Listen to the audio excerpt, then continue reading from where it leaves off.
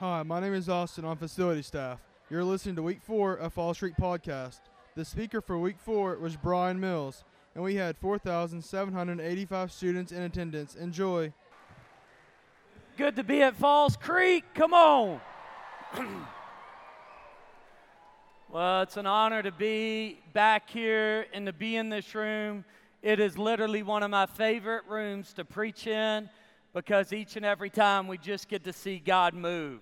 And anytime you get to be somewhere where God just consistently moves, it's an honor. And so it's a privilege to be here with you and each and every one of you. I'd love a chance to meet you this week, to swing by your cabin, to do all that kind of stuff. My son's with me this week, and we would love to come by and say hello along the way. So just let us know when you're cooking the very best meal. And we're in, y'all, right? Like we're all in. My name's Brian Mills. I'm originally from the great state, God's country, Arkansas. And so, yeah, woo pig, come on. Got some, y'all need to let me know where you're from here in a moment. So that's my home state. I have been a college pastor up in Fayetteville, Arkansas, where I've been doing college ministry for the past 4 years. I've been all over doing student ministry for over 20 years, from Houston, Texas, Nashville, Tennessee. I spent some time in Tulsa, Oklahoma, and now, so yeah, big Tulsa, come on, whatever y'all do for the Hurricanes or whatever y'all are. I forget what Tulsa is, praise God. I know what Arkansas is, though, woo pig. And so along the years, over the past 4 years, I've also been the chaplain for the University of Arkansas football program, along with being a college pastor. So you'll hear some stories along the way that I'll share with you. It doesn't just mean I'm this avid fan that's just a freak that knows too much about the University of Arkansas football program. It just means I spend a lot of time with those men and the coaches and along the way. And being at the University of Arkansas, I'll share some stories of that. But in the midst of this journey, about a month ago, just to catch you up in my life, my family and I, we just felt like God said it's time to go pastor a church. And so now we're in the process. I started 2 weeks ago, but we haven't officially moved yet. Our house closes here in July, and we'll actually move down. But I'm moving to Oklahoma City, to the west side of Oklahoma City, to an area called Yukon, Mustang, that kind of area. Well, good to meet y'all. Y'all invite me so I can have some friends. My son and I can actually know some people. If you're from Mustang, my son's about to go to your school. And so, yeah, so y'all invite me to your cabin so we can meet you and hang out, and so that my son can meet people that he'll actually go to school with. Or if you need somebody on your basketball team later. The kid loves to play basketball, so he'll hoop with y'all and everything else. But we're in the process of moving, and I've started to pastor a church there in Yukon, which is crazy, right? Like, I leave Arkansas to go to Weatherville in Oklahoma City, where y'all are crazy, man. I've downloaded every weather app there is in the App Store since I moved to Oklahoma. And I mean, it's just, and y'all's weathermen, they're nuts. And the storm chasers, y'all ever watch that? It's like, I mean, those guys, they're my new heroes. And I'm so amazed. Anyways, so I'm just adapting to the Oklahoma world, but don't worry. I'm not going to become an OSU fan, and I'm not going to become an OU fan. I'm going to stay an Arkansas fan, okay? So, woo pig. I love it, man. I love it. I love Boomer. Oh, gosh. Let's move on and get in the Word before y'all start sinning. Because I've learned between your two teams, it took me 2 weeks to learn this. Actually, it took me a day. I've just been affirmed in 2 weeks that as soon as we bring up football, y'all step into sin. And I don't know what it is here in Oklahoma. You just move into sin. And so I want to keep you out of sin, keep your pride low, and we need to stay in God's Word. Amen? And we can do that. If you got your Bibles, I want you to open up. We'll get there in a minute. To 2 Peter chapter 1. If you don't have your Bible, amen.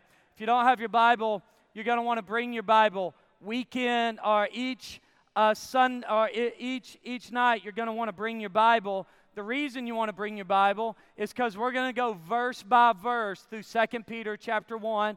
We're going to start, and we're just going to make it to about verses 11 and 12, but we're going to go verse by verse over the rest of this week, and we're going to unpack it and see how it applies to your life.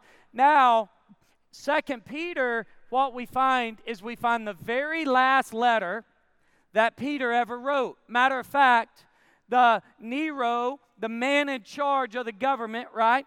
He is persecuting believers, and Peter is in prison at the time he's writing 2 Peter. While he's in prison, he's about to be hung upside down on a cross. This is intense, y'all. Like the man penning this letter here at the very end is about to hang upside down on a cross because of the name of Jesus. That is the man. And what he does in 2 Peter, in the first chapter of 2 Peter, we're going to look and talk about how we've got to check the dashboard of our life, the gauges of our life. And then in the midst of checking the gauges of our life, watch this. Peter gives us 7 plays we can run. And I'm going to give you 7 plays that you, as followers of Christ, for you who have committed your life to Christ, many of you are going to commit your life to Christ this week, and you don't even know it yet, but I'm telling you, listen to me. When you open your heart up to what God has, God moves in your life. And when God moves in your life this week, I promise you, your life's going to be changed forever. And I can't wait to see the hundreds of you that say yes to Jesus this week, because I believe you're here for that very purpose. That's why God brought you here. And it's going to be incredible, y'all. And it's going to be fun to watch the life change happen in you. But there's also some of you that already have a relationship with Jesus. And some of you burned out. And some of you gotten tired. And some of you been on those camp highs. And then you get on the lows because the culture begins to dominate your life. And some of you have gotten dried up spiritually. And I'm going to help you. I'm going to give you 7 plays for your life where that'll never happen again. All you got to do is lean in. All you got to do is write a few things down. All you got to do is bring the Word of God with you every week and circle, or every night, and circle some things. And I promise you, by the end of the week, I'm going to help you in your walk with Christ. And I'm going to help you grow in your walk with Christ. But it starts tonight by you evaluating the gauges of your life, the dashboard of your life. Like I remember my first ever vehicle. Any 16-year-olds in the room? Yeah, we got a few. Anybody that just got their first vehicle? Anybody got their first vehicle? Yeah, I'll never forget my first vehicle. My first vehicle was a 1986 3-toned light blue Ford Ranger that had 4-cylinder engine where only 2 of them worked. It was the loudest engine you've ever heard in your life. When I pulled on the school campus, you could hear me coming a mile away, and it wasn't because I had a souped-up truck, and it wasn't because I added some cool mufflers to my truck. It's because my truck was so old and so redneck that, it was terrible. The thing went 0 to 60, never, and I just didn't happen. But it sounded like one time my neighbor, we kind of lived out in the country, and I was going home, and we lived through this little valley, this little dip, and you had to drive through it, and I was going down it, and man, I had to hit the gas in my truck to get up the other side. It's like, it's just not good. And you got to hit the gas to get up the other side. It's backfiring on the way down. It's like my golf cart here. Every time I pass half of you, it backfires, which is fantastic watching you guys' faces when it backfires. But you'll see me driving around. If I'm coming down a hill, I promise there's going to be a pop. And that was my truck. And so I'm flooring it to get it up this hill. My neighbor calls my mom and said, "Your son needs to slow down." As she pulls in our neighborhood, my mom goes, "What are you talking about?" She goes, "Well, your son is driving too fast." She goes, "That's not possible." My neighbor goes, "No, I heard him." She said, "That's the difference. You heard him, but you didn't see him because he wasn't moving fast enough to pass your house when you heard him. You heard him, looked out, and he wasn't there. That's because he hadn't made it to you yet because his truck goes too slow." My truck was terrible. And who buys their son a 3-tone light blue truck? 3 tones. I didn't even know there were 3 tones of light blue. Every time in high school I went on a date, every time, truck broke down. Every single time. I'll never forget, I was driving Hot Springs, Arkansas, is where I grew up, and I was driving, and I remember one time I had this girl, and I liked this girl, right? Like I was like, man, I really like this girl. And I'm taking her to the movies, and my engine just blows up. Smoke comes out. And I said, hey, if you'll look out that window, I'll look out this window, and we'll just keep on going. And I just kept on going. Called my dad, like, hey, can you come pick us up? Like I was in junior high again. I don't even know why y'all dating junior high. Just your mama drive you around, you FaceTime and DM and all that nonsense. And anyways, and so this isn't a dating talk. It's a 2 Peter talk, right? But here's the problem. Every time I looked on my dashboard, there was a light flashing back at me. And here's what I did with my truck a lot because I was a 16-year-old. I ignored the warning signs. And when you ignore the warning signs in your vehicle, you're eventually going to end up on the side of the road. Listen to me, every junior high, every middle school, every high schooler, every college student, every adult, every single person in the room, you want to get this because this is where we're going to live this week. For some of you, your dashboard's going like this. It's flashing at you, saying, warning, warning, warning, warning, you better get right. You're going off. You're about to blow up. You're going down the wrong path. You're going the wrong direction. Warning, and you're putting stuff over it. You're putting images over it. You're putting things over your life to block it so you can't see it anymore, and you're ignoring the warning signs. You're ignoring the Spirit of God that's trying to speak into your life. And here's what I ask of you this week. Here's what I ask, Falls Creek. I ask that you just open your heart up to what God has for you this week. That's it. Take the things off your dashboard and say, God, wherever I am this week. You say, well, I don't even know if I believe in God. Well, why don't you just pray it? See what God does in your life. You say, I just came here because my girlfriend drugged me here. Praise God. Maybe you'll give your life to Christ this week.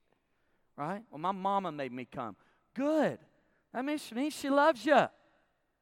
And maybe God wants to do something crazy awesome in your life this week. But you got to get ready to look at the dashboard of life and just say, what's flashing? And so whatever's flashing at you, I want you to open your heart up to it this week, because that's where Peter wants us to get to. And that's what Peter's saying to this church. See, this church had a lot of false teachers in it. This church had a lot of persecution coming at it.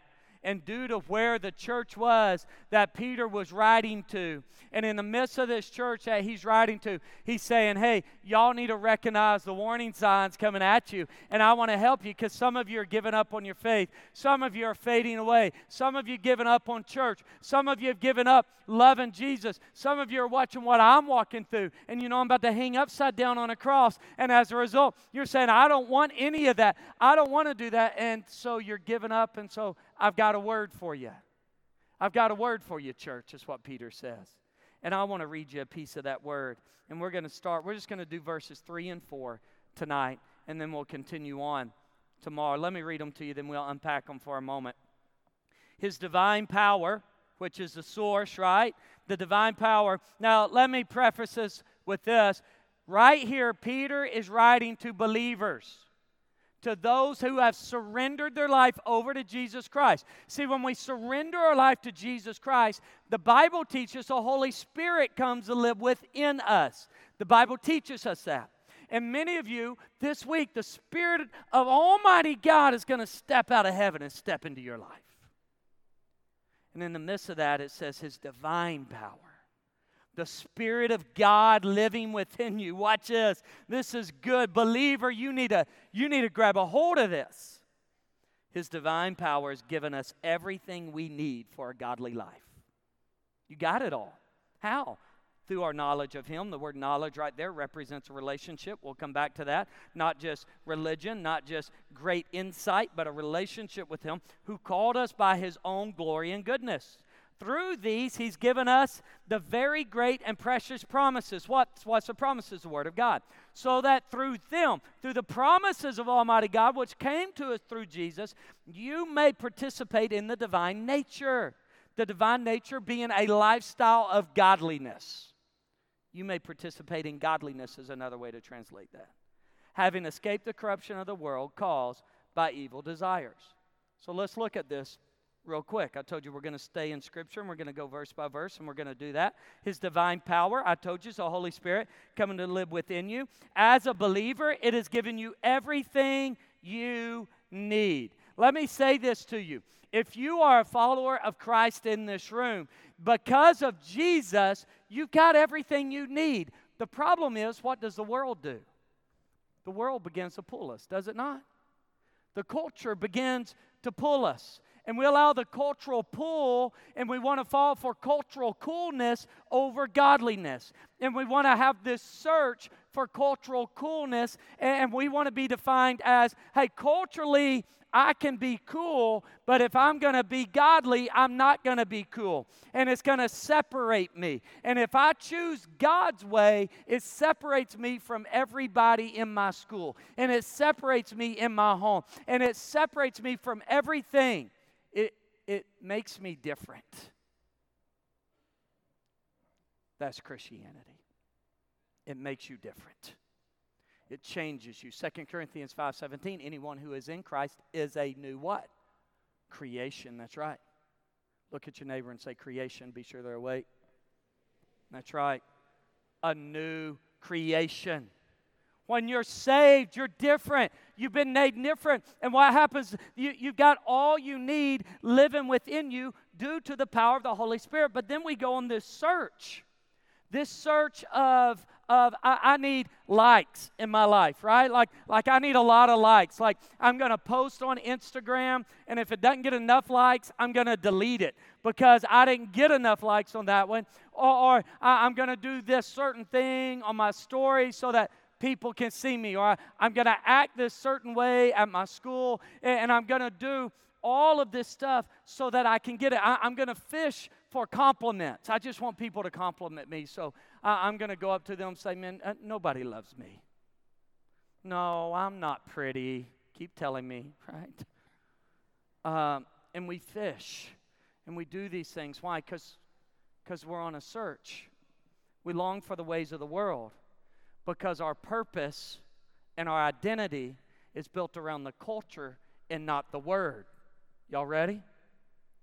Peter's saying your identity is placed in the ways of the world and the ways of the culture instead of in the Word. We can no longer allow the culture to define our theology. We must stick into the theology of the Word of God. We must stay into the depths of the Word of God. We must live out the Word, not the culture. Listen, God didn't put you on the planet. Your purpose is not to live out the ways of the world. It's to live out the ways of God. That's why you're designed. That's who you are. Whether you're a 6th grader, whether you're a 12-year-old boy like my son Parker, or you're an 18-year-old girl, or you're a senior adult, or you're a college, your purpose is greater than your now. Do you know that? Wherever you are right now, your purpose is greater because it's God's size. And God's a lot bigger than today. But He meets you right where you are today. And Peter wants you to get that. Peter wants you to understand your purpose is greater. It's stronger. And he wants you to change your perspective in it. And he wants you to see that you don't need to let the culture to define your purpose. See, the church of the day was letting the culture define their purpose, and we need to understand we got the divine power of Almighty God living in us. Amen? Like when I got saved, I got the Holy Spirit. When I got the Holy Spirit, I got the same Spirit that rose Almighty God, Jesus Christ, from the dead. It lives within me. I can overcome. And some of you need to hear that because the dashboard of life is going off, and you're like, I don't know. I don't know, Pastor Brian. I don't know if I can do that. If you're a follower of Christ, there is no temptation too great, according to 1 Corinthians 10:13. The reason, I'll move on from this one piece of this text. You know why we burn out a lot as followers of Christ? Why we have the camp high or the disciple now high or the spiritual moment high, then we dip back down into the culture. A lot of times it's because we forget that the divine power lives within us and we don't spend time with Him daily. We just don't spend time with Jesus. when we recognize that greater is He that is in me than he that is in this world. Amen. Like I've got God Almighty living with it. The divine power lives in me. And as a result,